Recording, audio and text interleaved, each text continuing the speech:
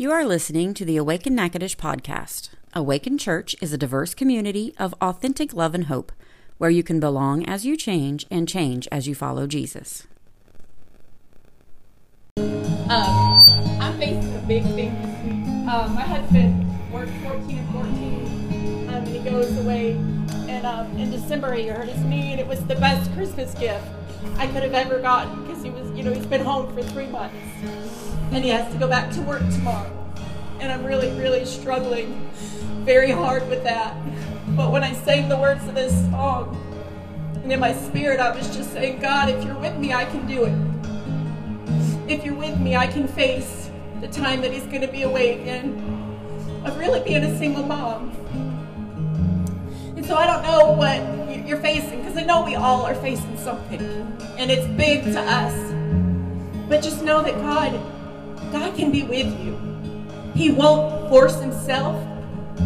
He won't, because he's a gentleman. But if you ask, he'll be with you. He'll give you courage where you have fear.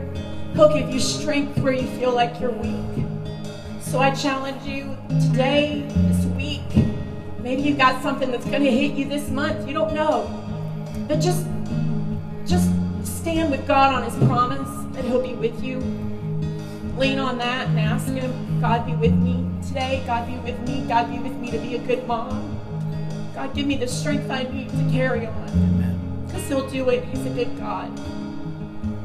Amen. That's a perfect segue for us to look at Matthew 6, verse 25 together. So if you have a Bible, I invite you to open that up. And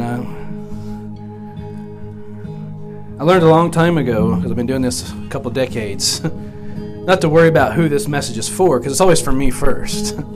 But obviously, God has a word for us here this morning. Matthew 6, verse 25. Jesus is on a hillside, and he's got his closest friends around him. And then it says, in 2 chapters before, as this starts, there's a Sermon on the Mount on the side of this mountain, and there's like literally 1,000 people that gather on the side of this mountain, listen to Jesus teach, preach. And as they're from all walks of life, they're from Jerusalem, they're from the Greek cities called the Decapolis, they're from all around, they're shepherds, there's business people, they all have come in together in this one moment, and Jesus is teaching them. And this is kind of the Sermon on the Mount. Matthew 6:25 is kind of what I would call a crescendo of the sermon. He says, "That is what I tell you, not to worry about everyday life. Whether you have enough food and drink or enough clothes to wear, isn't life more than food and your body more than clothing? Look at the birds. They don't plant or harvest or store food in barns, for your heavenly Father feeds them. And aren't you more valuable to him than they are? Can all your worries add a single moment to your life? And why worry about your clothing? Look at the lilies of the field and how they grow. They don't work or make their clothing, yet Solomon in all of his glory was not dressed as beautifully as they are. And if God cares so wonderfully for wildflowers that are here today and thrown into the fire tomorrow, he will certainly care for you. Why do you have so little faith? So don't worry about these things, saying, what will we eat? What will we drink? What will we wear? These things dominate the thoughts of unbelievers. But your heavenly Father already knows all your needs. Seek the kingdom of God above all else and live righteously, and he will give you everything you need. So don't worry about tomorrow, for tomorrow will bring its own worries. Today's trouble is enough for today. Today's trouble is enough for today." And everybody said, Amen. Hey, y'all, you guys knew that. You guys can be seated. Thanks for doing that. That's something that's part of a church culture that really at Awaken Church we haven't really done much of. And everybody said, and then everybody says amen. So you guys knew it. That's pretty cool. That's keeping it real. And that's kind of where I want to start this morning. I was, a while back, I was thinking about these phrases because I was in it was an event. It was basically a pastor's event where one big pastor is preaching at all the other little pastors like me. That's how it works. And anyway, the guy who was speaking was talking about being authentic. And I'm talking about culturally, and the church has got to be authentic, and we have to be authentic believers as Christians. And he said we got to keep it like the young people say. And he looked right at me and he said, "Pastor Steve, what do the young people say today? Like the church planter's supposed to know." I mean, I'm not really a young guy. I'm just, but I'm like, Keep it 100? And it was like, I heard across the whole room murmurs like, oh yeah, I've heard him say it. I heard young people say it. Yeah, everybody said keep it 100. And this one lady sitting there and says, yeah, keep it 100. That's what they all say. And I said, man, okay. Keep it real. To keep it, it used to be like keeping it real. That was kind of back in my generation. Then there was like, oh, real talk. That was another one. It's like, oh, we're going to have a conversation? Real talk. And then it was like, keep it 100. In other words, keep it 100% real, 100% authentic. And now I think people just say 100%. That's kind of shortened version of that. So the idea is just be real. And you won't have to worry about being accepted by others. Like if you just be real, just keep it 100. You don't have to worry about being accepted by others. Those who really will be a friend to you, they will accept you. So keep it 100. That's the idea, right? So most people worry about something, right? I mean, don't most of us worry about something? So what do you worry the most about? Let's just get some answers. I think Candace gave us, I didn't really say she was worried, but she said she's heading into a new kind of season, and there's a little bit tied to some family stuff when your husband works away. So there's one way to kind of get us started there. What else? What are some things we worry about? Your kids, absolutely. As a parent, absolutely get that. What else? Grades. Money.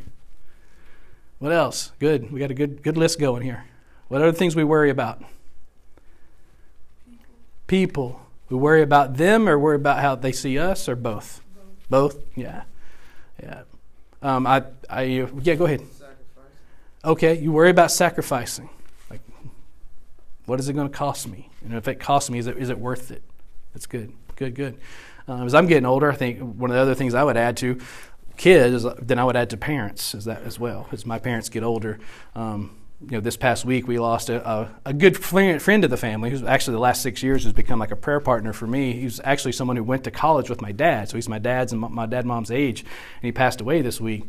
And this kind of hit me like, not only do I love this man, not only did he become a prayer partner in a big way and encouragement to me over the last 6 years, but he's the same age as my dad. And he just wasn't sick or anything. He just didn't wake up, which I guess that's the way to go. But I mean, it's like hit me like, well, man, I could worry about that too. You could worry about lots of things. So is there a difference between being worried and concerned? Okay, I see some heads nodding. So we know there's a difference. We're not necessarily going to try and define that this morning, but we do need to each of us start to question, where's the line for me from being concerned about some things and going into this stage of worry or even anxiety about some things. Because we're wrapping up our series today on adulting. And adulting in this series, we're looking at practical adulthood rooted in a relationship with God. And we've had some practical application in the areas of the last 4 weeks, in areas of our faith, in our finances, and our family, and our friends. Last week we got into dating and marriage and relationships, and we got into some real practical stuff about that. And then see, not only do we get the practical tools there, but what we find in the midst of this is that it's actually God who provides us the tools to become a healthy, functioning adult, our human, our person. And so that's where we're going to go a little bit deeper with in Matthew 6:25 this morning. And this message is for everyone. And when I have shared with a few different people that we're doing this series, it's called Adulting, and give them the idea of it. God provides the tools to become a healthy, functioning adult. Like, oh, well, that's because you got a bunch of young people. I'm like, well, this is for everybody. It's not just for people at a certain stage of life in college and young adults. This is for everyone. But saying that, I also have encountered more and more with students and young adults today that are more stressed than any time I can put my finger on in history. Like this, I don't say your generation, but this generation is has more higher anxiety about things. There's more. It seems like there's more of a worry that's kind of developed here. Worry about the future. So our big idea is really this: time spent worrying is unproductive and unhealthy. You can choose not to worry and choose to trust God instead. That's where we're going to jump off. That's going to be our big idea. We're going to come back to that in just a little bit. But we're going to start with this reality that we all need to grab a hold of, every one of us. God knows what you need. God knows what you need.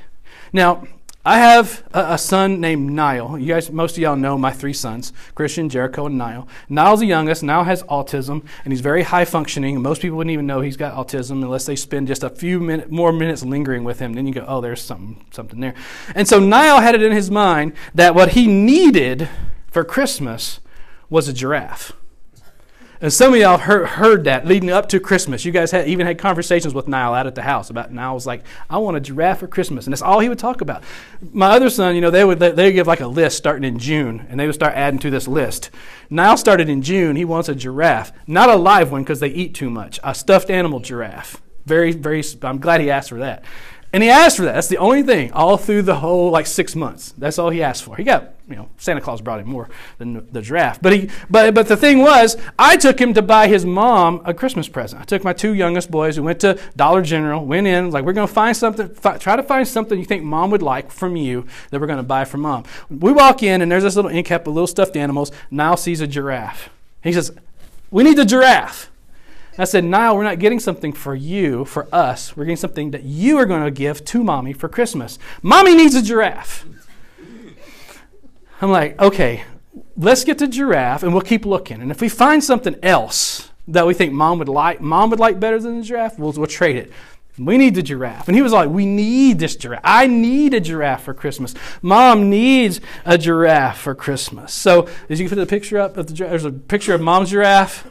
There's Mom's giraffe. And then the next picture is Niall got his giraffe for Christmas. Finally, he got his giraffe. And he was, that picture, that's the face of a happy person. Happy boy right there.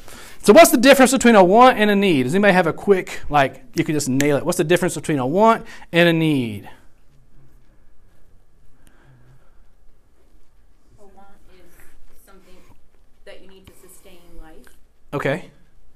A need is. Okay. A want is something outside of your basic. Okay. A need is something you basically need to sustain life, and a want is something outside of that. That's a pretty good definition. We can work with that. Good. So you can choose not to worry and trust God instead. And the first step is understanding that God knows what you need.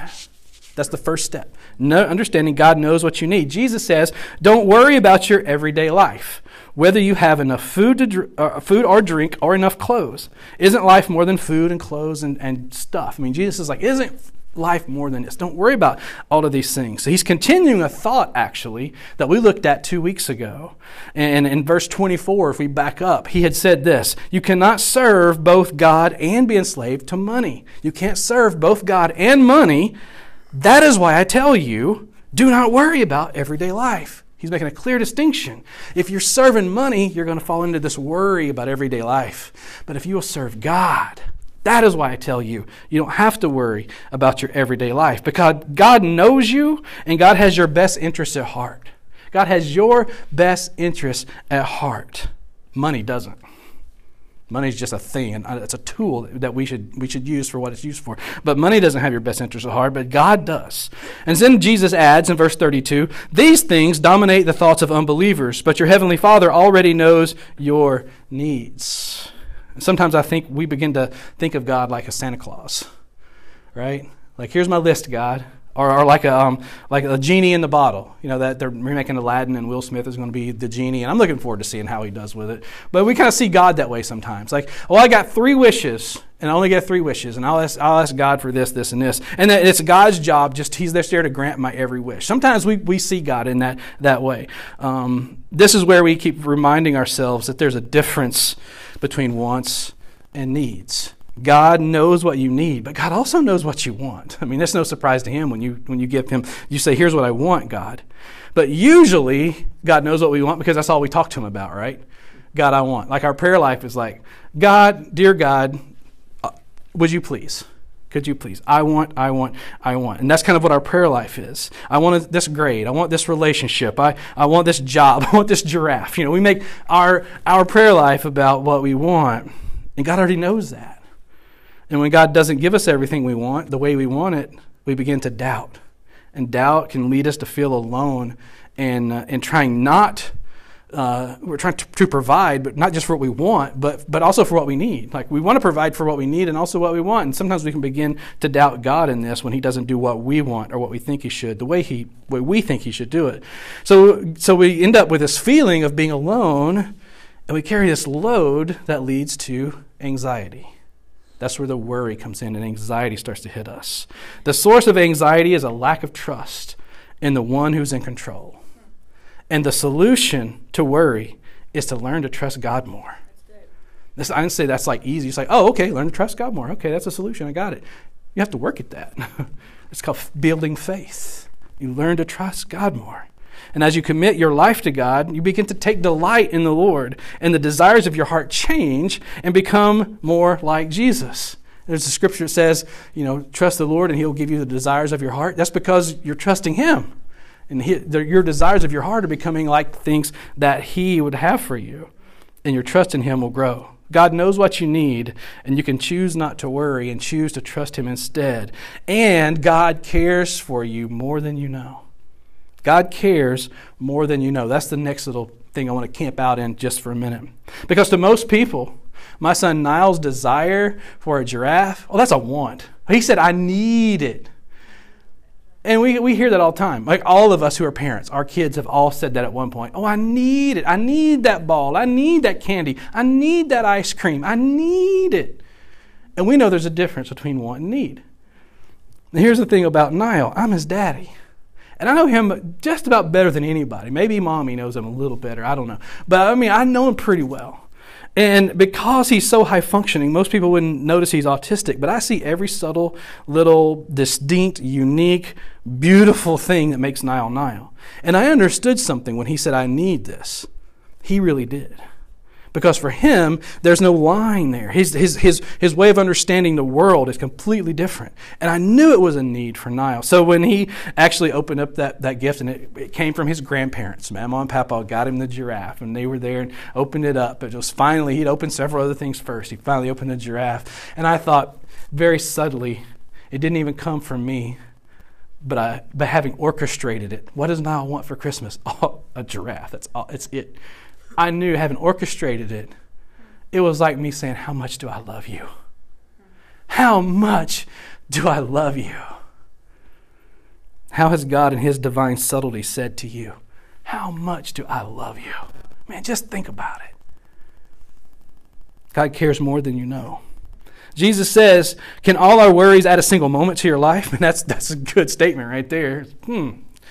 He's on to something there, because the reality is that worry can't add a moment to your life. It actually steals moments from your life. Modern science actually confirmed this, that it says worry and anxiety shorten your lifespan. That's modern science. That's not religion. Like, Jesus had it right. Figure that. Jesus was right. Worry doesn't add to your life. It actually takes away from that.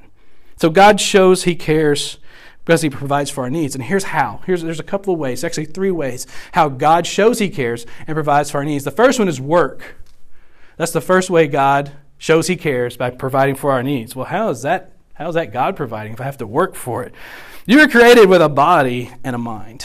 God created you with a body and a mind. That's a gift. You have a gift. You're capable of doing a number of things to earn money, to buy food and clothes and the things that are listed here in our scripture. And there's great pleasure, actually, in embracing work as a gift. I haven't always done that, but I've learned to embrace work as a gift from God and using your hands or your mind to earn a living. There may be times in life when you need a helping hand. That happens. Times when you're unable to work for one reason or another, right? God cares more than you know, which is why we have each other. It's why we have food pantries. It's why we have programs. Why we have free spaghetti at Front Street Marketplace tomorrow. Because every Monday they have all-you-can-eat spaghetti for $6. Because of God's provision and an idea from Candace and John and their family, Awaken Church is making it free tomorrow night. It's only for this 1 week, and we'll see how it goes. It's hopefully we're looking at something that we can do once a month going forward, but we got to have a test run. And the idea was mainly college students. There are so many hungry college students in our country, so there's got to be hungry college students in our community. So, hey, college students, and there's flyers that's been out. Maybe you've seen them, maybe you haven't. But whether you have a flyer or not, come tomorrow night from 6 to 8 and free spaghetti. And it'll be pretty cool to hang out together too. But these things are there for us. But doesn't mean we don't have this gift of work. There's a difference between being unable to work and being unwilling to work. A very important difference. It's actually so important that it's included in the Scripture. 2 Thessalonians 3:10 says, those unwilling to work will not get to eat.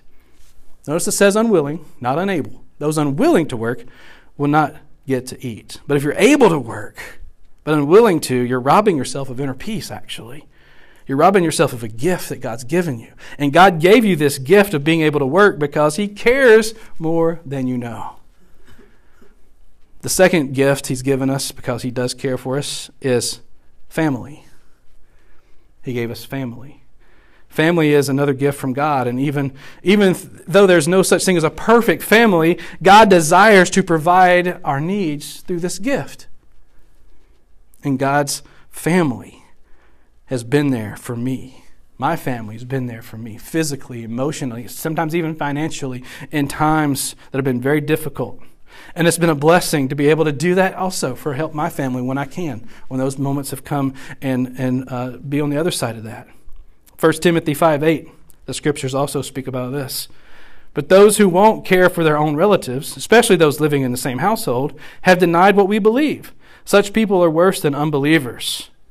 It's very interesting when you look at that, because it's all based on love each other the way I've loved you, Jesus said. I've given you this commandment. Love one another as I've loved you. This falls right in with that. Again, there's a difference between want and can't. Family is designed to be a gift of God to prepare us, to see us through life. God's given us this gift because He cares more than you know. And the other gift, there's a third one. There's so many more, but there's only three I want to mention. The third one is church. Church is a gift from God. Church is it's not a building, it's a people. I don't know how many times we're going to say that. Probably as long as Awakened Church is a church, we're going to say that. It's not a building. Even someday when Awakened Church has a building, it has a sign, maybe this is Awakened Church. Whenever that happens, we're still going to be like, this is not the church. This is the facility where the church gathers. Right now, Parkway Cinema is the facility where the church gathers. Awakened Church. But in this sense, church is really about being a family. And I've experienced this too. God cares for you more than you know by providing through your needs through the church family as well. Absolutely. And this gift just blows me away. That God has given us, He's given us the ability to work. He's given us family to care for us. And then He's given us this extra bonus family. It's like you get all of this and here's the gravy on top. You get this other family that you get to do life with. 1 John 3:17 says, if anyone has enough money to live well and sees his brother or sister in need and refuses to help, how can God's love be in that person? It goes back again to Jesus' one commandment. Love each other the way I've loved you. So worry can't add a single moment to your life, and God does care for you more than you know, and He gives you the gift of learning to trust Him through who He provides and what He provides. And that you get to choose. That's like the big deal here. You get to choose to accept the gifts of God.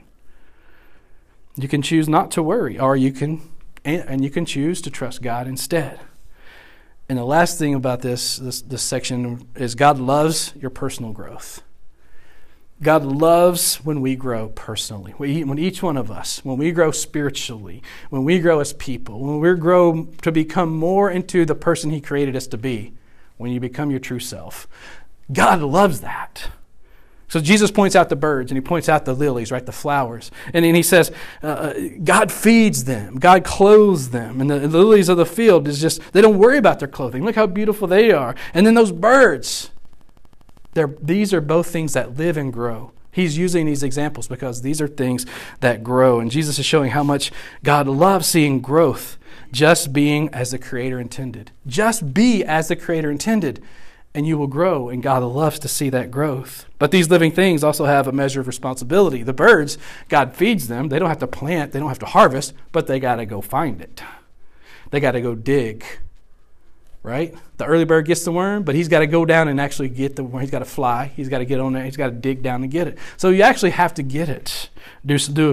Put forth some effort to get the food that God provides. So how much of your spiritual growth is God's responsibility and how much is your responsibility? It's not my job to tell you that. It's your job as a follower of Jesus to go, okay, God, I see it. Any spiritual growth that happens because of you. But what's my part in this? Is it reading my Bible more? Is it spending more time in prayer? Is it something that's not even a churchy thing? That could be a part of what you're leading me to do to grow in my own personal spiritual growth. What is my responsibility? Because don't worry does not mean lack of responsibility. When you hear this scripture, don't worry doesn't mean, there's no responsibility here. You still have to put forth your best effort. You still have to put in the work, but you trust God for the outcome. Adulting doesn't have to be filled with worry and anxiety. Actually, we find God provides the tools to become a functioning, healthy adult, which means you have your responsibilities. You own your responsibilities. You have concern when things deserve to have concern. But the life stealers, worry steals life, anxiety steals life. They're left in your past. And the difference is what you're seeking. Jesus says, seek the kingdom of God above all else. You know the old song, seek ye first the kingdom of God and all in its righteousness, and all these things will be added unto you, right? That's what this is. Seek God's kingdom above all else, and God will give you everything you need. To seek the kingdom of God is to awaken to the reality that time spent worrying is unproductive and unhealthy. Seeking the kingdom of God above all else is choosing to trust God. This has everything to do with who you are, and God loves it when you take steps of growth as a person. Who you are is not your temporary role, but your forever identity. I'm going to say that again. For who you are is not your temporary role, but your forever identity.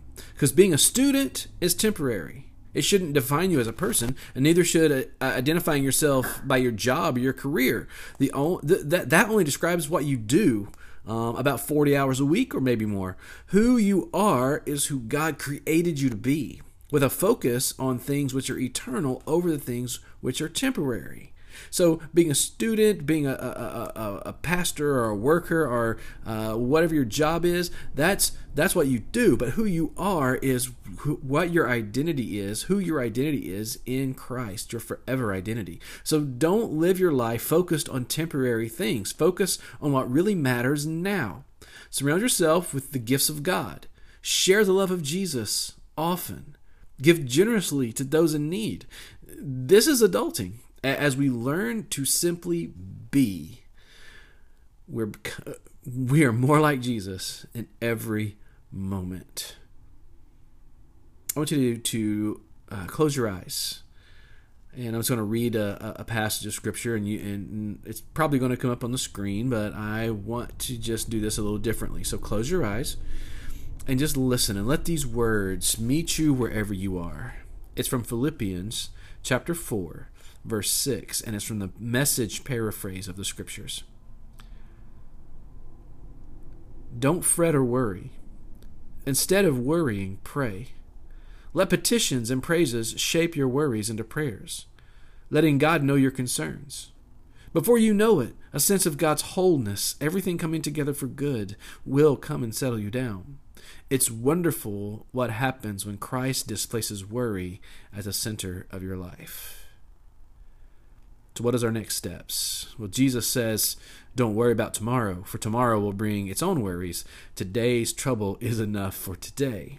So taking the next step, and each day this week, here's the challenge. Ask God, where do you want my focus to be today? Each day this week, maybe start the day with this. Ask God, where do you want my focus to be today? Father, where do you want our focus to be? In this moment, in this day, where do you want our focus to be? Because, Lord, we come to you, Lord, and we bring to you, Lord, a bundle of our anxieties and worries and stresses. And we thank you that you have spoken to us, and you say, don't worry, don't fret. Instead, pray. And so we do. Right now, Lord, we bring our petitions, we bring our praises, and we would ask, God, that you would shape our worries into these prayers, letting you know our concerns. And Lord, we thank you that your promise is that before we know it, a sense of your wholeness, that everything working together for our good will come and settle us down. It is wonderful to see what happens when you, Jesus, displace worry at the center of our lives. Jesus, replace worry at the center of our lives. And we thank you and we love you. In Jesus' name, amen. Thank you for listening to the Awaken Natchitoches podcast. It's our hope that you have been encouraged by today's message. Find out more about Awaken Church at awakenla.com or find us on Twitter, Instagram, and Facebook at Awaken Church LA.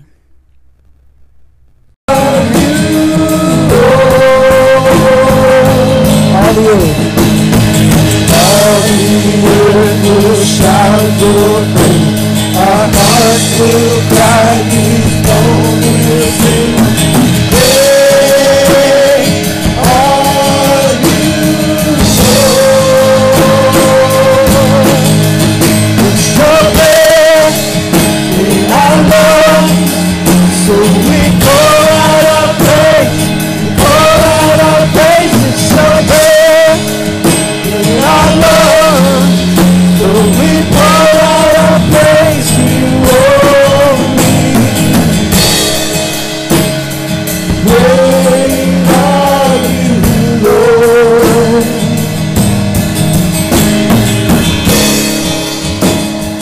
Great are you, Lord.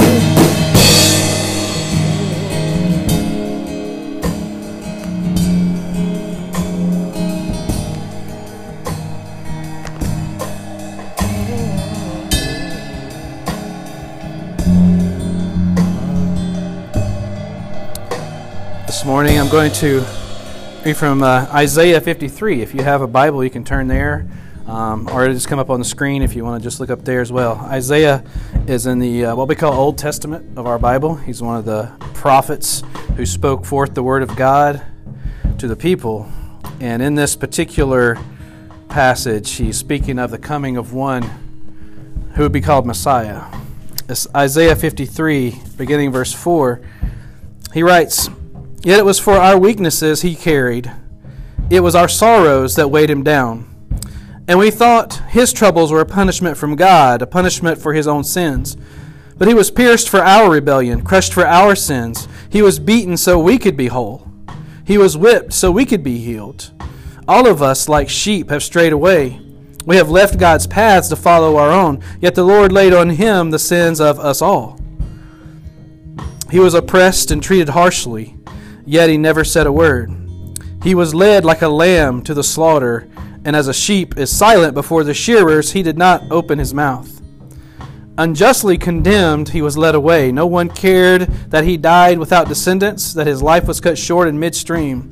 But he was struck down for the rebellion of my people. He had done no wrong and had never deceived anyone, but he was buried like a criminal. He was put in a rich man's grave. But it was the Lord's good plan to crush him and cause him grief. Yet when his life is made an offering for sin, he will have many descendants. He will enjoy a long life, and the Lord's good plan will prosper in his hands." May the Lord bless us with understanding as we look deeper in the scripture this morning. You guys can be seated. Thinking this morning about this passage and just kind of the theme we've been kind of tracking through in the day. We're kind of talking about evil and suffering in the world. And look, like every week you can look at the news and kind of get like, oh wow, there's something else that's happened this week. And this week there was actually some top stories that happened. One was I'm on Twitter, and I follow a lot of people on Twitter, and I've been on Twitter for a long time. And you'll get this message on Twitter when somebody that you follow that hasn't tweeted for quite a while does, and the message will be, "Quentin just tweeted for the first time in a long time. Go see what's up."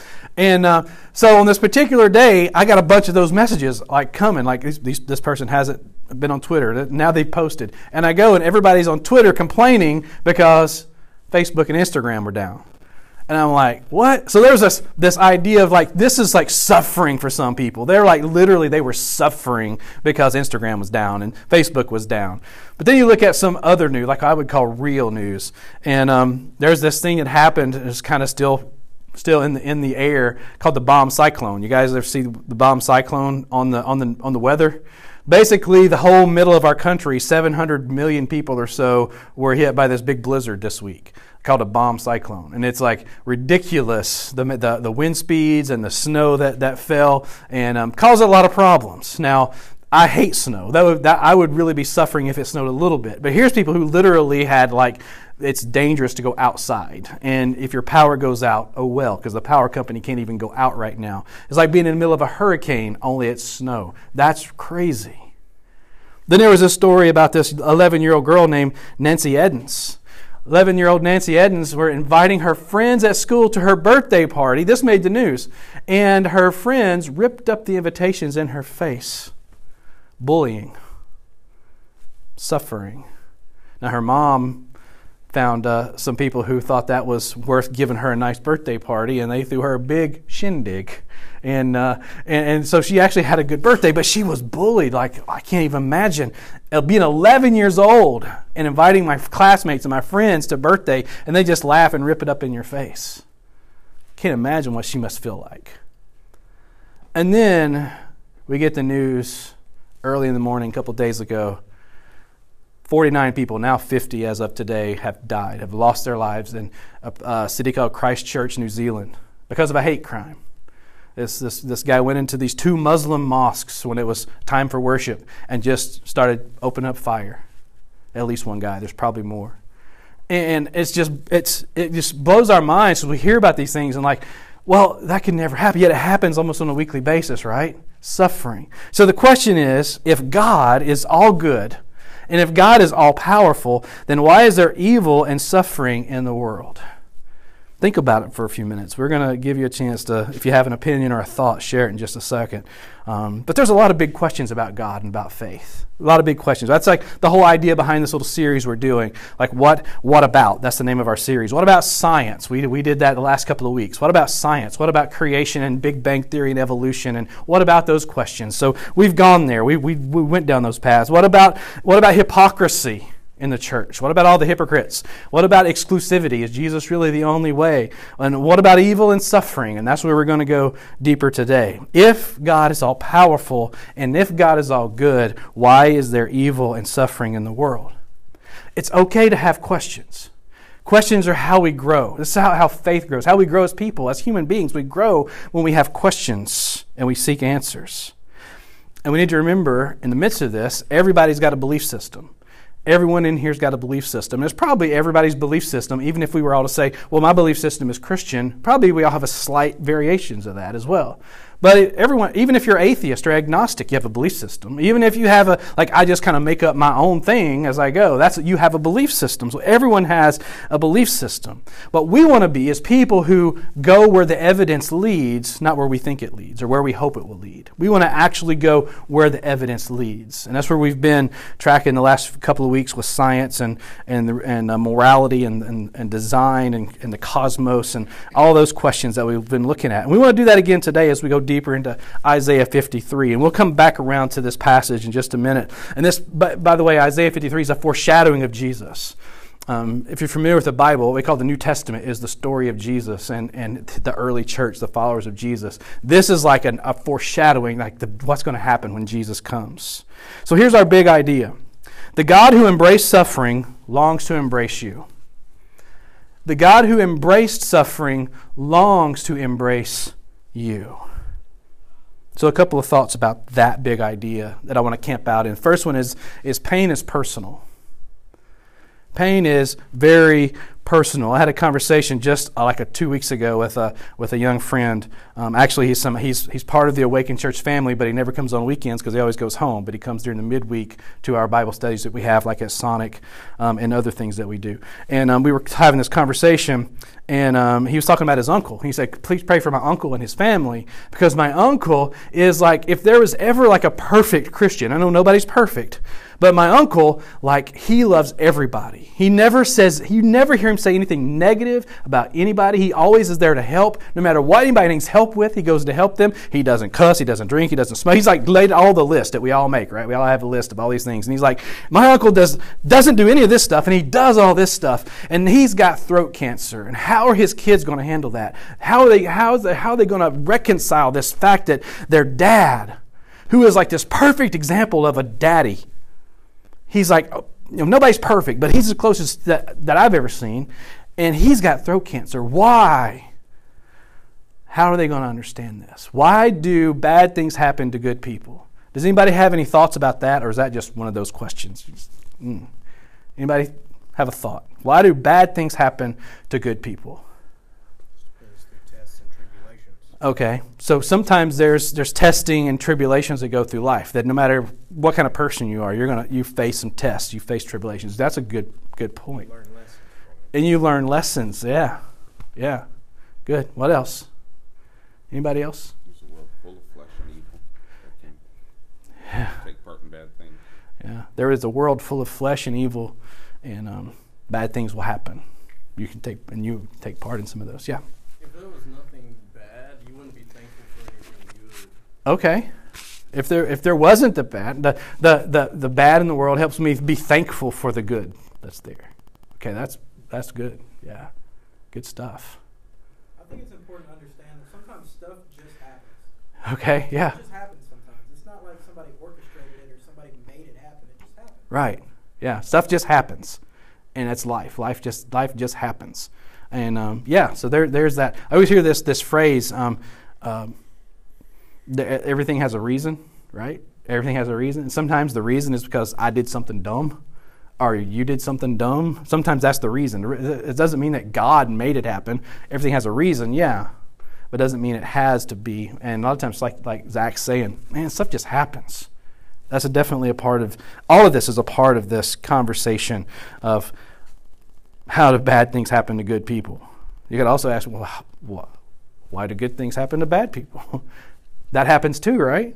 So the question, what about evil and suffering, is just not just like an academic question or a philosophical question. I feel like the last couple of weeks when we really were talking about the existence of God and how does science, the facts of science fit in with our faith in God. And we found that, well, you can have that, but at the same time, it's felt kind of academic. It's felt kind of philosophical. And this one's more personal, at least I feel like it is, because pain isn't just academic or philosophical. Pain is personal. So as followers of Jesus, we're taught to see God as the creator, but not just a creator, right? Not just a force. He's a good Father. We're taught to see God this way. And so for a lot of folks, many people will struggle right there at the very beginning of this because they don't understand what a good Father is. They have no, they're like the opposite of my friend's uncle, who is a good father to his kids. It's like they have no example of a good father. So they're like, I can't rationalize that God's a good father. Maybe their father hurt them, or maybe their father was just absent. Our world's full of that right now, just absentee fathers that aren't there. And maybe they've gotten hurt and never gotten over the hurt. And so there's this idea of, well, how can God love me if God's supposed to be a father? For some, life has been a series of losses. Like there's been a whole series of losses where it just seems like it's one thing after another, after another, after another, and then something else breaks down. Seriously? And you're like, God! Maybe you've been there. Or maybe you've known people, friends, family members who have been there like right now. Where's God when all this happens? Where's God in this cruel brokenness of life? That's the question. Where's God when all this happens? So often, what I'm finding is our beliefs are based on our personal pain. What we believe about these situations, about life, and about where is God when it hurts, and why do bad things happen to good people. A lot of times our belief system began to be based on personal pain. Because when they ask, where is God? If God is so good, then why is there suffering? And I begin to think, I may not ask it out loud unless I have a good relationship with somebody, but I begin to think, why do you ask? where are you suffering? Because you're not being philosophical here. There's something personal usually. There's a pain behind this because it's most likely personal pain behind that question. So the really big question is, where does evil and suffering come from? That's a really big question because every question that we've been asking leads to another question. There's always questions. You open up more questions for us. So where does evil and suffering come from? I was listening to a pastor named Kerry Newhoff speak on this, and quite a bit of the stuff I'm sharing today I kind of got from him. But this is like a quote. Evil and suffering come from the paradox freedom creates. Evil and suffering comes from the paradox that freedom creates. So what does that mean? Let's put it like this. God's in complete control, but God's not controlling. Does that make sense? God is in complete control, but He's not controlling. He allows us a spirit of freedom. And He does this because He wants us to have free will, because He wants us to love Him. But love comes with a choice. You have to have the freedom to choose, because love only works if there's freedom. It does. Imagine, like my little boys, and most of y'all a while ago saw they was tussling and they was fighting and running and they got in trouble and all that. And what happens is when they're like, especially if they were younger, 3 years old, but 6 and 7, 8 years old, you stop them and you say, okay, stop this right now. You hug your brother, you hug your sister, tell them I love you. Now if you have a 3-year-old, you have brother and sister who are 3 and 4 years old, that'll work. You stop right now and you tell them I love you. But you try that with us, right? You stop. Tell that guy that cut you off in the traffic and you're flipping him the bird and now he's like yelling back at you. Y'all stop. Get out of your car. Tell each other you love each other right now. No. Right? People they wear a red hat and want to build a wall, and other people are very angry and they're like throwing stuff at them. Stop throwing stuff at each other. Come over here right now. You tell each other you love each other right now and hug each other. It's not going to work, is it? No. Because we have to have a choice. Love is a choice. In the same way you're free to love, you're free to not love. In the same way you're free to love, you're free to hate. You're free to be selfish instead of selfless. You have that freedom. And in the same way you have the capacity for good, you have the capacity for bad. So evil and suffering come from this paradox that freedom causes. We're free to love and get along. We're free to accept everybody right where they are. But freedom means we also don't have to. We're free not to. And this is because God designed us with choice. He wants us to have that ability to choose Him and choose His path. So God doesn't want you to be forced into a relationship with Him. He wants you to love Him. So He wants you to choose Him, which means you have the freedom not to choose Him. That's where evil and suffering comes from, our freedom to choose. And by the way, this is not just a Christian problem. It's a human problem. That's the next kind of thing I want to kind of hang out on a minute before we get back to Isaiah. It's not just a Christian problem, it's a human problem. A very famous humanist named David Hume, who you may have heard of, he's from the 1700s. He is this humanist who's quoted in a lot of textbooks now, and his main, everything about his saying Christianity is bogus comes from this way of thinking. He says, is God willing to prevent evil but not able? Then He's impotent, means not powerful. Is God able to prevent evil, but not willing? Then He's malevolent, evil. And then he says, is God both willing and able? Then why is there evil? There must not be this Christian God. So that's what's his way of coming around to, there must not be this Christianity's false. This doesn't exist. But it's not just on Christians. Every worldview has to answer for suffering. Every world. It's not just a Christian problem, it's a human problem. How do other belief systems account for evil and suffering? So let's talk about this for just a minute. And I'm no expert on these, but I do read a lot. And I do know people that follow these paths. First, let's talk about Islam. Islam has this, and they have there's different strands of Islam. But with a main idea of Islam when it comes to suffering is you can overcome suffering by submission to a God who causes it and by detaching yourself from it. By submitting yourself to a God who causes it. 50 people right now, this is their belief system. And I'm like, how are they actually wrapping their minds and their hearts around that belief system? Buddhism teaches that you can transcend suffering through detachment. Like you just detach yourself from all feeling. It's this way of you kill desire. That's one of the ways of Buddhism. Kill the desires. You no longer long for anything. You no longer have this longing for anything. And if you do this successfully, you experience something that's called nirvana. And when you get to nirvana, well, you're just detached from suffering. You don't feel it. Suffering doesn't touch you because you're detached from it. Hinduism teaches suffering is karma, so you can't interfere. It's karma. You can't interfere. You would say, why do good things happen to bad people? If you believe in karma, you're not a good person. I mean, I said, why do bad things happen to good people? It wouldn't. With karma, if bad things happen to you, you're a bad person. That's the understanding. You go to places like India, where this is the main religion, and they have this caste system, which is basically these levels of, if you're lower class, you can never advance. They're saying, I don't speak the language, but it translates as it is written, so it shall be. In other words, karma put you here. He made you born to this family, made you born in this neighborhood, and he put you in this area, the slums of India. This is where you live. This is where you exist. It's karma. It's suffering, and you know what? You can't do anything about it, and you're not supposed to. Naturalism, which is where we get evolutionary theory, says there is no God. Traditional evolutionary theory, there's no God. We're just here by random chance. So there's no meaning to life. If there's no creator, there's no God, then there's no meaning to this. So if there's no meaning to life, there's no purpose in suffering. That would be the naturalism way of looking at this. There's no purpose in suffering. If it happens to you, you know what? It's about survival of the fittest. If it helps you survive, embrace it. Add to it if it helps you get stronger. That would be the theory of naturalism. New Age says New Age thinking is positive thinking defeats negative reality. Positive thinking defeats negative reality. That's the New Age way of thinking. But the breakup didn't go away. The pain is still there. Positive thinking didn't fix poverty. Positive thinking so far hasn't fixed the clean drinking water situation that many in our world are facing.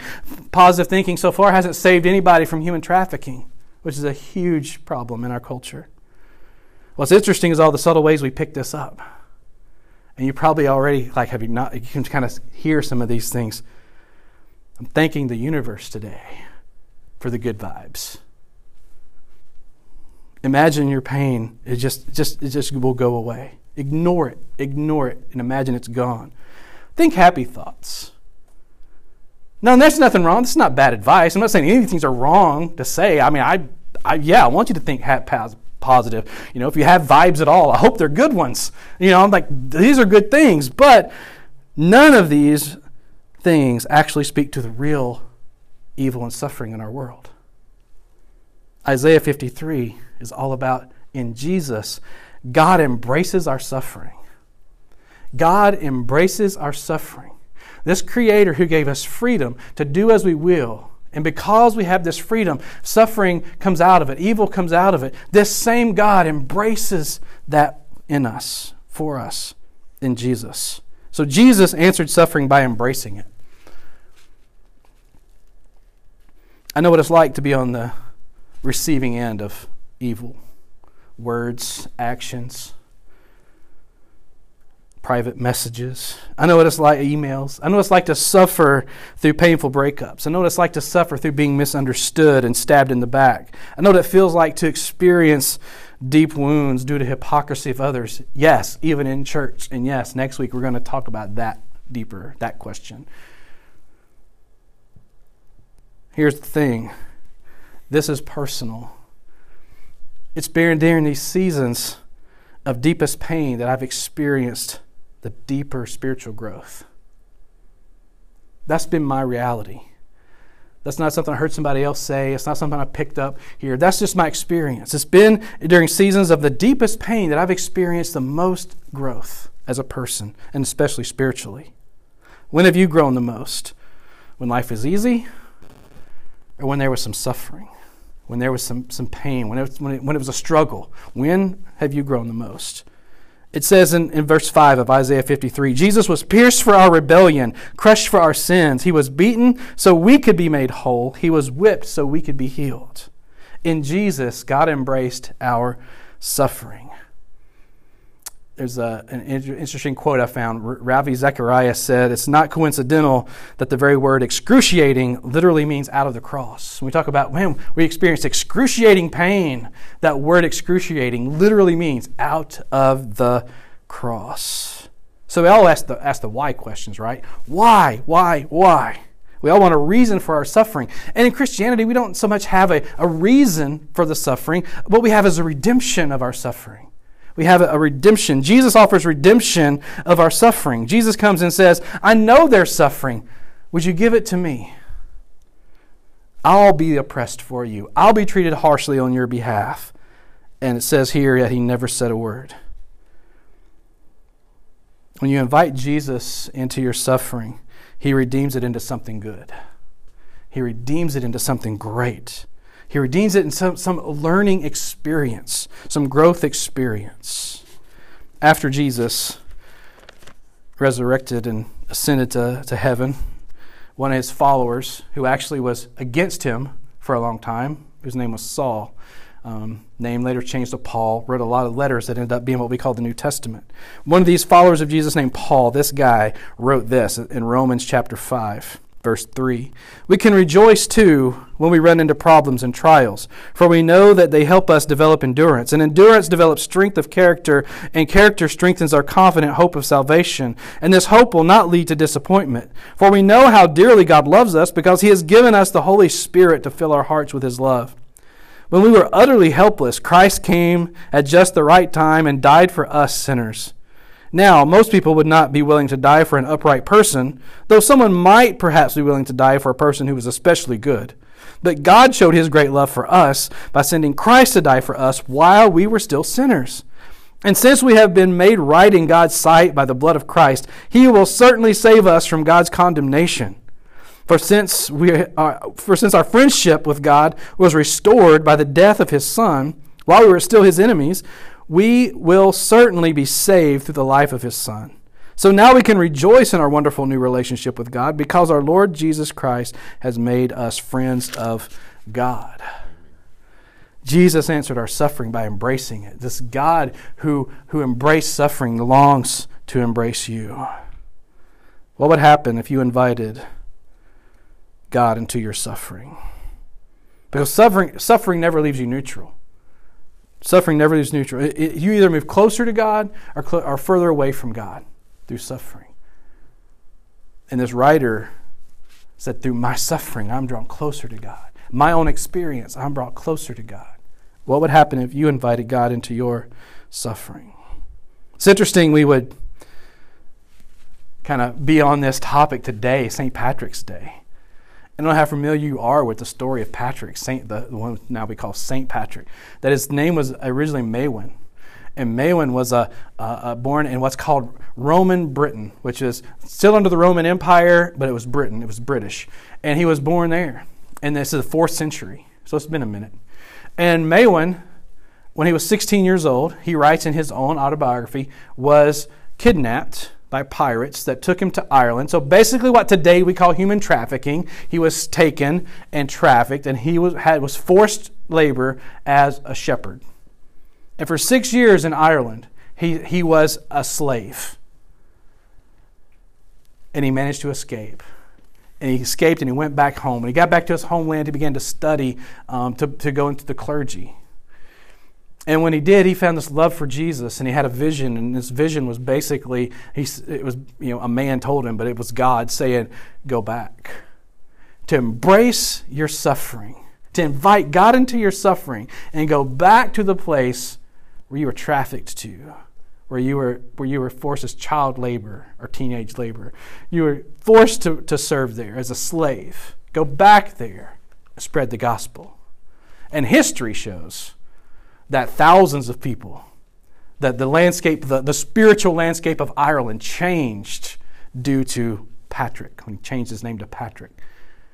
Thousands of people came to Christ. Thousands of people were baptized by Patrick in Ireland. Now before this, Ireland was known as kind of a pagan druid. I mean, you probably know about Celtic stuff because you guys all are into studying and reading. I know that. And so before Patrick, it was deep, and it was what we would call dark. They didn't see a difference between dark and light. Patrick came and showed them the light of Christ. And you can't call it a revival because they didn't have the life first. It was something amazing began to happen. All because Patrick invited God into his suffering. And he went back. What would happen if you invited God into your suffering? So our next steps. This week, think about how you handle pain, how you handle suffering in your life and in the lives of your loved ones. And instead of letting it create distance between you and God, ask Him, God, I want to come closer to you. Come closer to God, the God who embraced your suffering. Because the God who embraced suffering longs to embrace you. What I want to do is, I'm going to have the guys come up. We're going to sing another song or something and just have a little time of, we always want to end with worship. And maybe as we sing, this is an opportunity for all of us just to go, not just sing a song or listen as other people sing, but to invite God into our suffering or our pain, whatever that may be. Or maybe there's someone that's a loved one, a friend of ours, a family member, who right now has got something, a disease or a situation, a financial burden, something that's just absolutely wrecking them. Maybe on their behalf. You say, God, I want to draw close to you on their behalf in this moment. Lord, we just thank you for your presence. We thank you that, Lord, if we're understanding not just the words of the Scripture, but the reality of the relationship that we experience with you, that you've embraced suffering through Christ. And we still have why questions, and we still wrestle with that free will thing and trying to understand. But Lord, maybe we just need to draw close to you. That you would make us stronger, that you would make us more healed, more human. That you would make us more like our true selves. That we be filled with you and your healing. So Lord, in this moment as we sing or listen, maybe we'll stand or sit or kneel or just walk around for a minute and let ourselves draw close to you. We invite you, Lord, into our suffering. We invite you into our grief, into our pain. Because only when you come and invade that suffering with your love will we find it becomes healed. In Jesus' name, amen.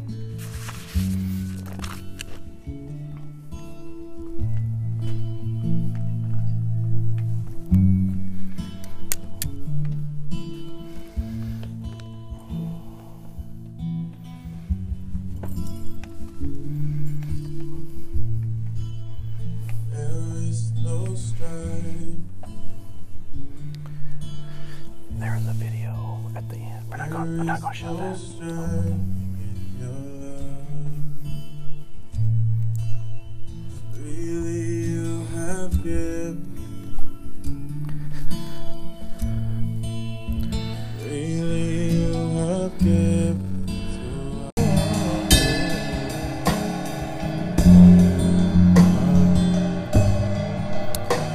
This morning I'm going to read from Isaiah 53. If you have a Bible, you can turn there, or it'll just come up on the screen if you want to just look up there as well. Isaiah is in the what we call Old Testament of our Bible. He's one of the prophets who spoke forth the word of God to the people. And in this particular passage, he's speaking of the coming of one who would be called Messiah. It's Isaiah 53, beginning verse 4. He writes, "Yet it was for our weaknesses he carried. It was our sorrows that weighed him down. And we thought his troubles were a punishment from God, a punishment for his own sins. But he was pierced for our rebellion, crushed for our sins. He was beaten so we could be whole. He was whipped so we could be healed. All of us, like sheep, have strayed away. We have left God's paths to follow our own, yet the Lord laid on him the sins of us all. He was oppressed and treated harshly, yet he never said a word. He was led like a lamb to the slaughter, and as a sheep is silent before the shearers, he did not open his mouth. Unjustly condemned, he was led away. No one cared that he died without descendants, that his life was cut short in midstream. But he was struck down for the rebellion of my people. He had done no wrong and had never deceived anyone, but he was buried like a criminal. He was put in a rich man's grave. But it was the Lord's good plan to crush him and cause him grief. Yet when his life is made an offering for sin, he will have many descendants. He will enjoy a long life, and the Lord's good plan will prosper in his hands. May the Lord bless us with understanding as we look deeper in the Scripture this morning. You guys can be seated. Thinking this morning about this passage and just kind of the theme we've been kind of tracking through in the day. We're kind of talking about evil and suffering in the world. And look, it's like every week you can look at the news and kind of get like, oh wow, there's something else that's happened this week. And this week there was actually some top stories that happened. One was I'm on Twitter, and I follow a lot of people on Twitter, and I've been on Twitter for a long time. And they'll get this message on Twitter when somebody that you follow that hasn't tweeted for quite a while does, and the message will be, Quentin just tweeted for the first time in a long time. Go see what's up. And so on this particular day, I got a bunch of those messages like coming, like this person hasn't been on Twitter. Now they've posted. And I go and everybody's on Twitter complaining because Facebook and Instagram were down. And I'm like, what? So there was this idea of like, this is like suffering for some people. They're like, literally, they were suffering because Instagram was down and Facebook was down. But then you look at some other news, like I would call real news. And there's this thing that happened, it's kind of still in the air, called the bomb cyclone. You guys ever see the bomb cyclone on the weather? Basically, the whole middle of our country, 700 million people or so, were hit by this big blizzard this week, called a bomb cyclone. And it's like ridiculous, the wind speeds and the snow that fell, and caused a lot of problems. Now, I hate snow. I would really be suffering if it snowed a little bit. But here's people who literally had like, it's dangerous to go outside. And if your power goes out, oh well, because the power company can't even go out right now. It's like being in the middle of a hurricane, only it's snow. That's crazy. Then there was a story about this 11-year-old girl named Nancy Edens. 11-year-old Nancy Edens were inviting her friends at school to her birthday party. This made the news. And her friends ripped up the invitations in her face. Bullying. Suffering. Now her mom found some people who thought that was worth giving her a nice birthday party, and they threw her a big shindig. And so she actually had a good birthday, but she was bullied. Like, I can't even imagine being 11 years old and inviting my classmates and my friends to birthday, and they just laugh and rip it up in your face. Can't imagine what she must feel like. And then we get the news early in the morning, a couple days ago, 49 people, now 50 as of today, have died, have lost their lives in a city called Christchurch, New Zealand, because of a hate crime. This guy went into these 2 Muslim mosques when it was time for worship and just started opening up fire. At least one guy. There's probably more. And it just blows our minds as we hear about these things and like, well, that could never happen. Yet it happens almost on a weekly basis, right? Suffering. So the question is, if God is all good, and if God is all-powerful, then why is there evil and suffering in the world? Think about it for a few minutes. We're going to give you a chance to, if you have an opinion or a thought, share it in just a second. But there's a lot of big questions about God and about faith. A lot of big questions. That's like the whole idea behind this little series we're doing. Like what about? That's the name of our series. What about science? We did that the last couple of weeks. What about science? What about creation and Big Bang Theory and evolution? And what about those questions? So we've gone there. We went down those paths. What about hypocrisy in the church? What about all the hypocrites? What about exclusivity? Is Jesus really the only way? And what about evil and suffering? And that's where we're going to go deeper today. If God is all powerful and if God is all good, why is there evil and suffering in the world? It's okay to have questions. Questions are how we grow. This is how faith grows, how we grow as people, as human beings. We grow when we have questions and we seek answers. And we need to remember, in the midst of this, everybody's got a belief system. Everyone in here's got a belief system. It's probably everybody's belief system, even if we were all to say, well, my belief system is Christian, probably we all have a slight variations of that as well. But everyone, even if you're atheist or agnostic, you have a belief system. Even if you have I just kind of make up my own thing as I go, you have a belief system. So everyone has a belief system. What we want to be is people who go where the evidence leads, not where we think it leads or where we hope it will lead. We want to actually go where the evidence leads. And that's where we've been tracking the last couple of weeks with science and morality and design and the cosmos and all those questions that we've been looking at. And we want to do that again today as we go deeper into Isaiah 53. And we'll come back around to this passage in just a minute. And this, by the way, Isaiah 53 is a foreshadowing of Jesus. If you're familiar with the Bible, what we call the New Testament is the story of Jesus and the early church, the followers of Jesus. This is like a foreshadowing, what's going to happen when Jesus comes. So here's our big idea. The God who embraced suffering longs to embrace you. The God who embraced suffering longs to embrace you. So a couple of thoughts about that big idea that I want to camp out in. First one is pain is personal. Pain is very personal. I had a conversation just 2 weeks ago with a young friend. Actually, he's part of the Awakened Church family, but he never comes on weekends because he always goes home. But he comes during the midweek to our Bible studies that we have, like at Sonic and other things that we do. And we were having this conversation, and he was talking about his uncle. He said, "Please pray for my uncle and his family, because my uncle is if there was ever a perfect Christian. I know nobody's perfect." But my uncle, he loves everybody. You never hear him say anything negative about anybody. He always is there to help. No matter what anybody needs help with, he goes to help them. He doesn't cuss, he doesn't drink, he doesn't smoke. He's laid all the list that we all make, right? We all have a list of all these things. And he's my uncle doesn't do any of this stuff, and he does all this stuff. And he's got throat cancer. And how are his kids going to handle that? How are they going to reconcile this fact that their dad, who is this perfect example of a daddy, he's nobody's perfect, but he's the closest that I've ever seen, and he's got throat cancer. Why? How are they going to understand this? Why do bad things happen to good people? Does anybody have any thoughts about that, or is that just one of those questions? Anybody have a thought? Why do bad things happen to good people?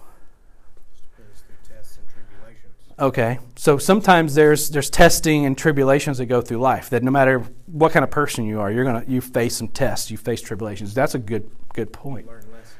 And you learn lessons. Yeah, good. What else?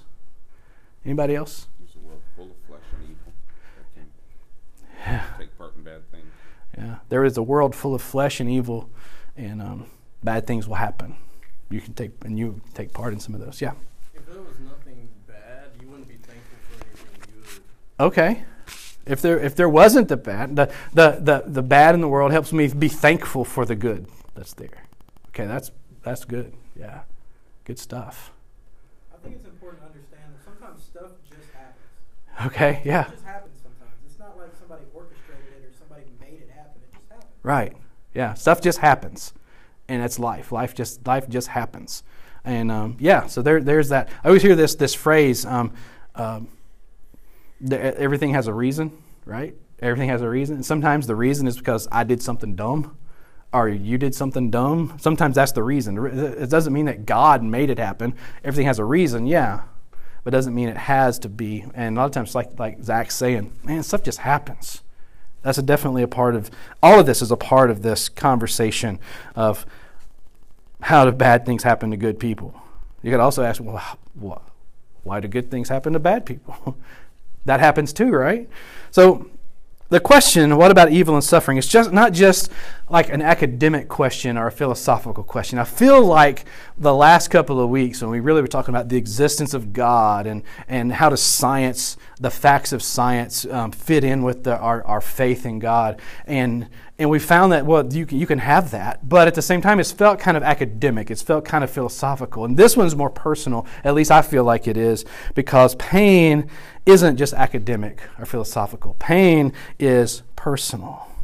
So as followers of Jesus, we're taught We're taught to see God as the creator, but not just a creator, right? Not just a force. He's a good, good Father. We're taught to see God this way.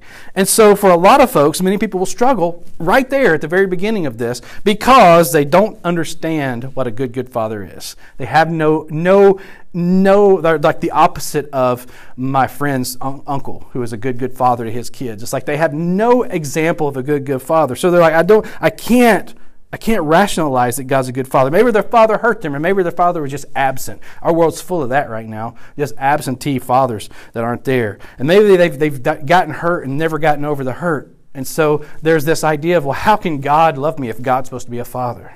For some, life has been a series of losses. Like there's been a whole series of losses where it just seems like it's one thing after another, after another, after another, and then something else breaks down. Seriously? And you're like, God! Maybe you've been there. Or maybe you've known people, friends, family members who have been there or been there like right now. Where's God when all this happens? Where's God in this cruel brokenness of life? That's the question. Where's God when all this happens? So often, what I'm finding is our beliefs are based on our personal pain.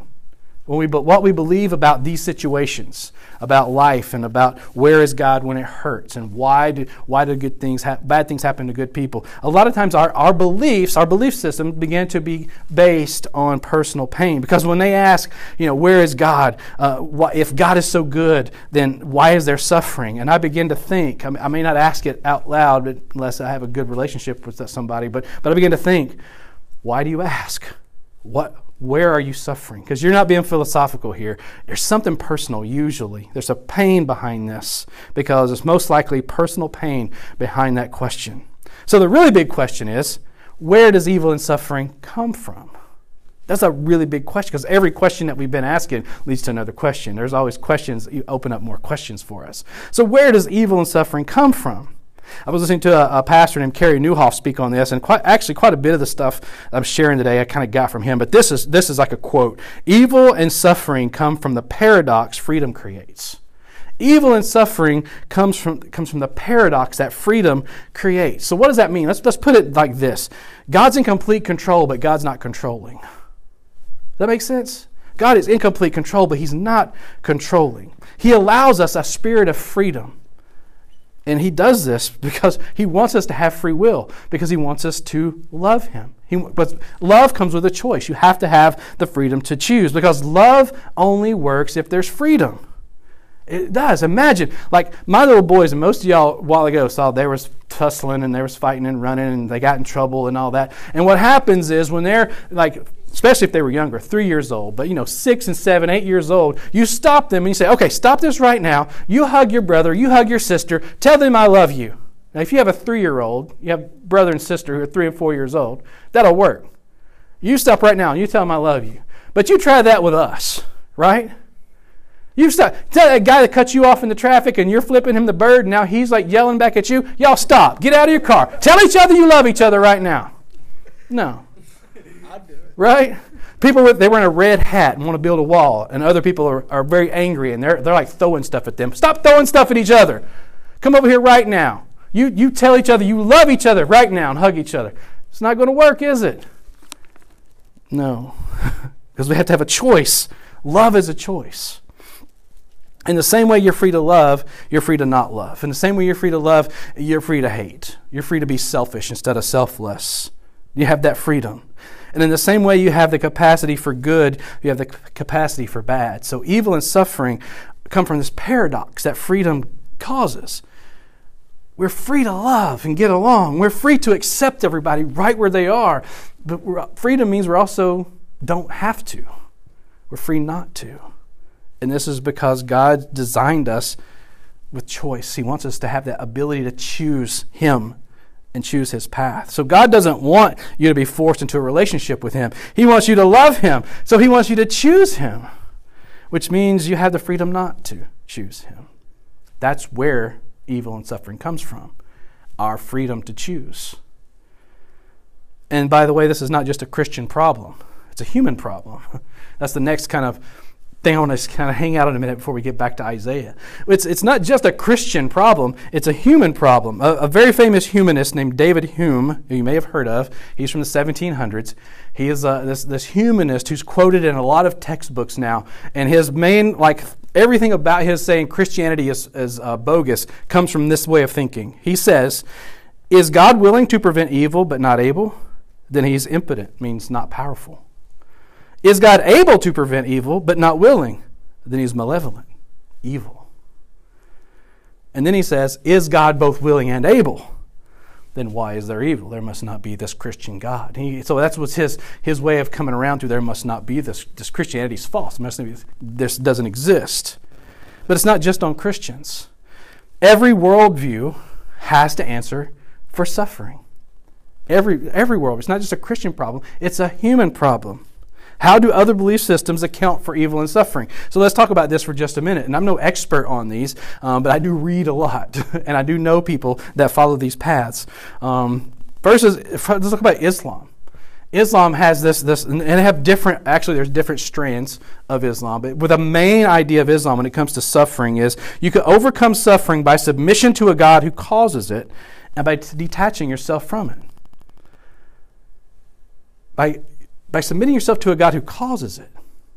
50 people right now, this is their belief system. And I'm like, how are they actually wrapping their minds and their hearts around that belief system? Buddhism teaches that you can transcend suffering through detachment. Like you just detach yourself from all feeling. It's this way of you kill desire. That's one of the ways of Buddhism. Kill desires. You no longer long for anything. You no longer have this longing for anything. And if you do this successfully, you experience something that's called nirvana. And when you get to nirvana, well, you're just detached from suffering. You don't feel it. Suffering doesn't touch you because you're detached from it. Hinduism teaches suffering is karma. So you can't interfere. It's karma.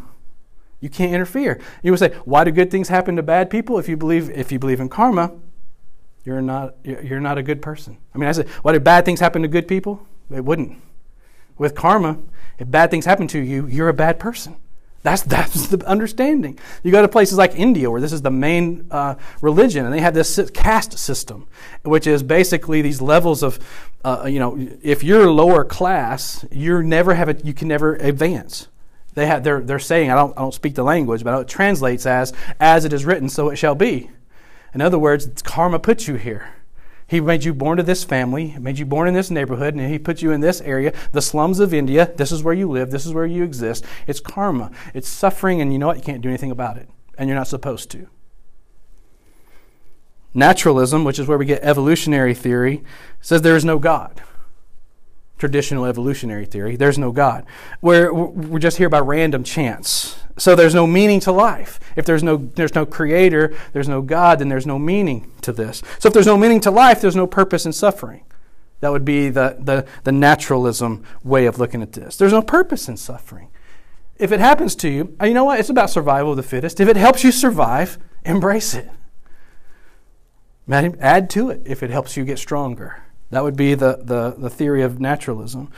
New Age says New Age thinking is positive thinking defeats negative reality. Positive thinking defeats negative reality. That's the New Age way of thinking. But the breakup didn't go away. The pain is still there. Positive thinking didn't fix poverty.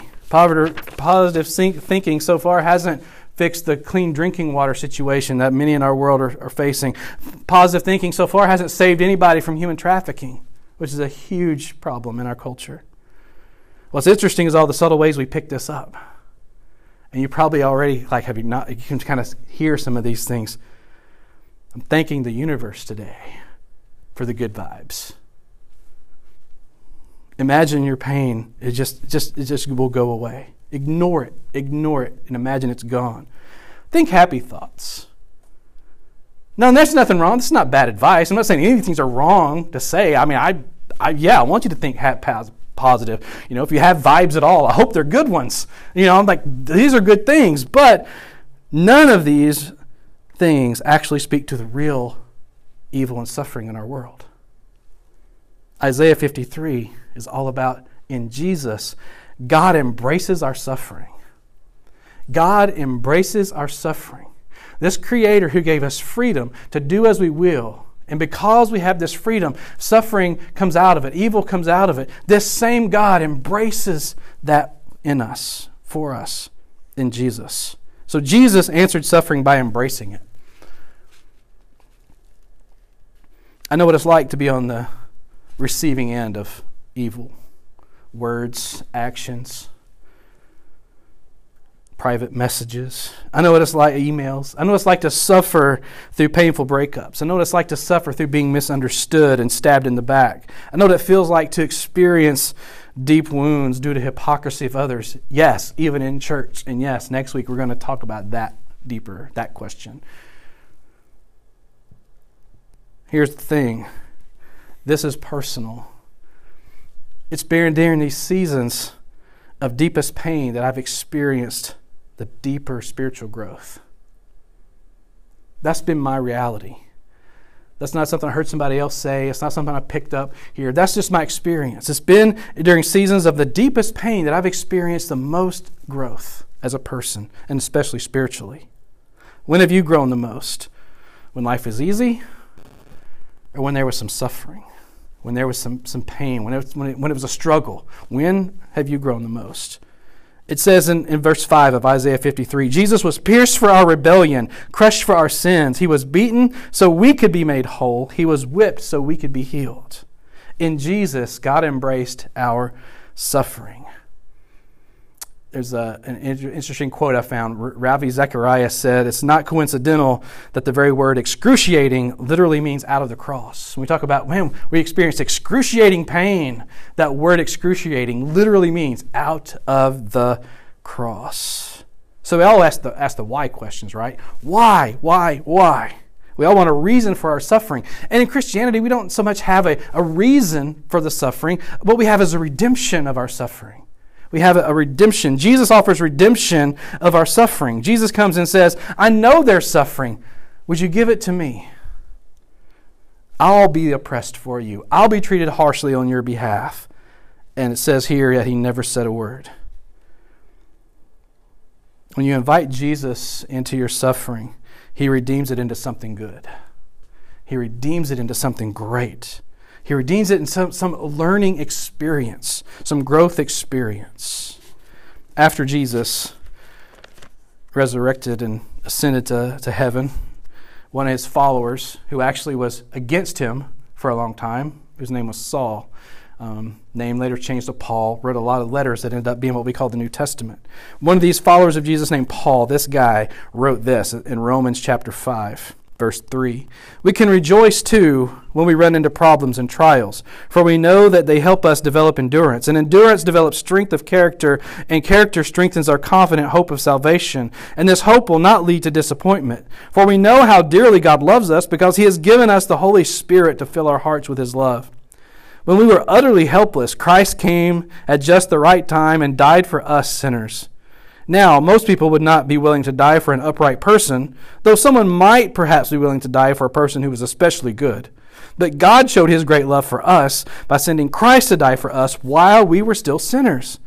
And since we have been made right in God's sight by the blood of Christ, he will certainly save us from God's condemnation. For since our friendship with God was restored by the death of his Son, while we were still his enemies, we will certainly be saved through the life of his Son.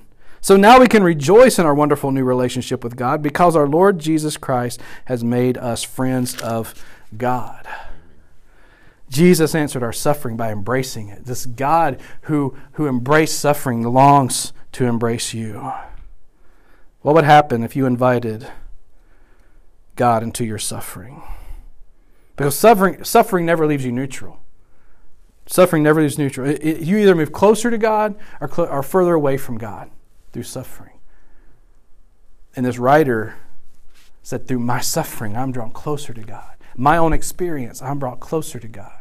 What would happen if you invited God into your suffering? It's interesting we would kind of be on this topic today, St. Patrick's Day. I don't know how familiar you are with the story of Patrick, the one now we call St. Patrick, that his name was originally Maewyn. And Maywin was born in what's called Roman Britain, which is still under the Roman Empire, but it was Britain. It was British. And he was born there. And this is the 4th century. So it's been a minute. And Maywin, when he was 16 years old, he writes in his own autobiography, was kidnapped by pirates that took him to Ireland. So basically what today we call human trafficking. He was taken and trafficked, and he was forced labor as a shepherd. And for 6 years in Ireland, he was a slave. And he managed to escape. And he escaped and he went back home. When he got back to his homeland, he began to study to go into the clergy. And when he did, he found this love for Jesus, and he had a vision. And this vision was basically, it was a man told him, but it was God saying, go back. To embrace your suffering. To invite God into your suffering and go back to the place where you were trafficked to. Where you were forced as child labor or teenage labor. You were forced to serve there as a slave. Go back there and spread the gospel. And history shows that thousands of people, that the landscape, the spiritual landscape of Ireland changed due to Patrick, when he changed his name to Patrick. Thousands of people came to Christ. Thousands of people were baptized by Patrick in Ireland. Now before this, Ireland was known as kind of a pagan druid. I mean, you probably know about Celtic stuff because you guys all are into studying and reading. I know that. And so before Patrick, it was deep, and it was what we would call dark. They didn't see a difference between dark and light. Patrick came and showed them the light of Christ. And you can't call it a revival because they didn't have the life first. It was something amazing began to happen. All because Patrick invited God into his suffering. And he went back. What would happen if you invited God into your suffering? So our next steps. This week, think about how you handle pain, how you handle suffering in your life and in the lives of your loved ones. And instead of letting it create distance between you and God, ask Him, God, I want to come closer to you. Come closer to God, the God who embraced your suffering. Because the God who embraced suffering longs to embrace you. What I want to do is, I'm going to have the guys come up. We're going to sing another song or something and just have a little time of, we always want to end with worship. And maybe as we sing, this is an opportunity for all of us just to go, not just sing a song or listen as other people sing, but to invite God into our suffering or our pain, whatever that may be. Or maybe there's someone that's a loved one, a friend of ours, a family member, who right now has got something, a disease or a situation, a financial burden, something that's just absolutely wrecking them. Maybe on their behalf. You say, God, I want to draw close to you on their behalf in this moment. Lord, we just thank you for your presence. We thank you that, Lord, if we're understanding not just the words of the Scripture, but the reality of the relationship that we experience with you, that you've embraced suffering through Christ. And we still have why questions, and we still wrestle with that free will thing and trying to understand. But Lord, maybe we just need to draw close to you. That you would make us stronger, that you would make us more healed, more human. That you would make us more like our true selves. That we'd be filled with you and your healing. So Lord, in this moment as we sing or listen, maybe we'll stand or sit or kneel or just walk around for a minute and let ourselves draw close to you. We invite you, Lord, into our suffering. We invite you into our grief, into our pain. Because only when you come and invade that suffering with your love will we find it becomes healed. In Jesus' name, amen.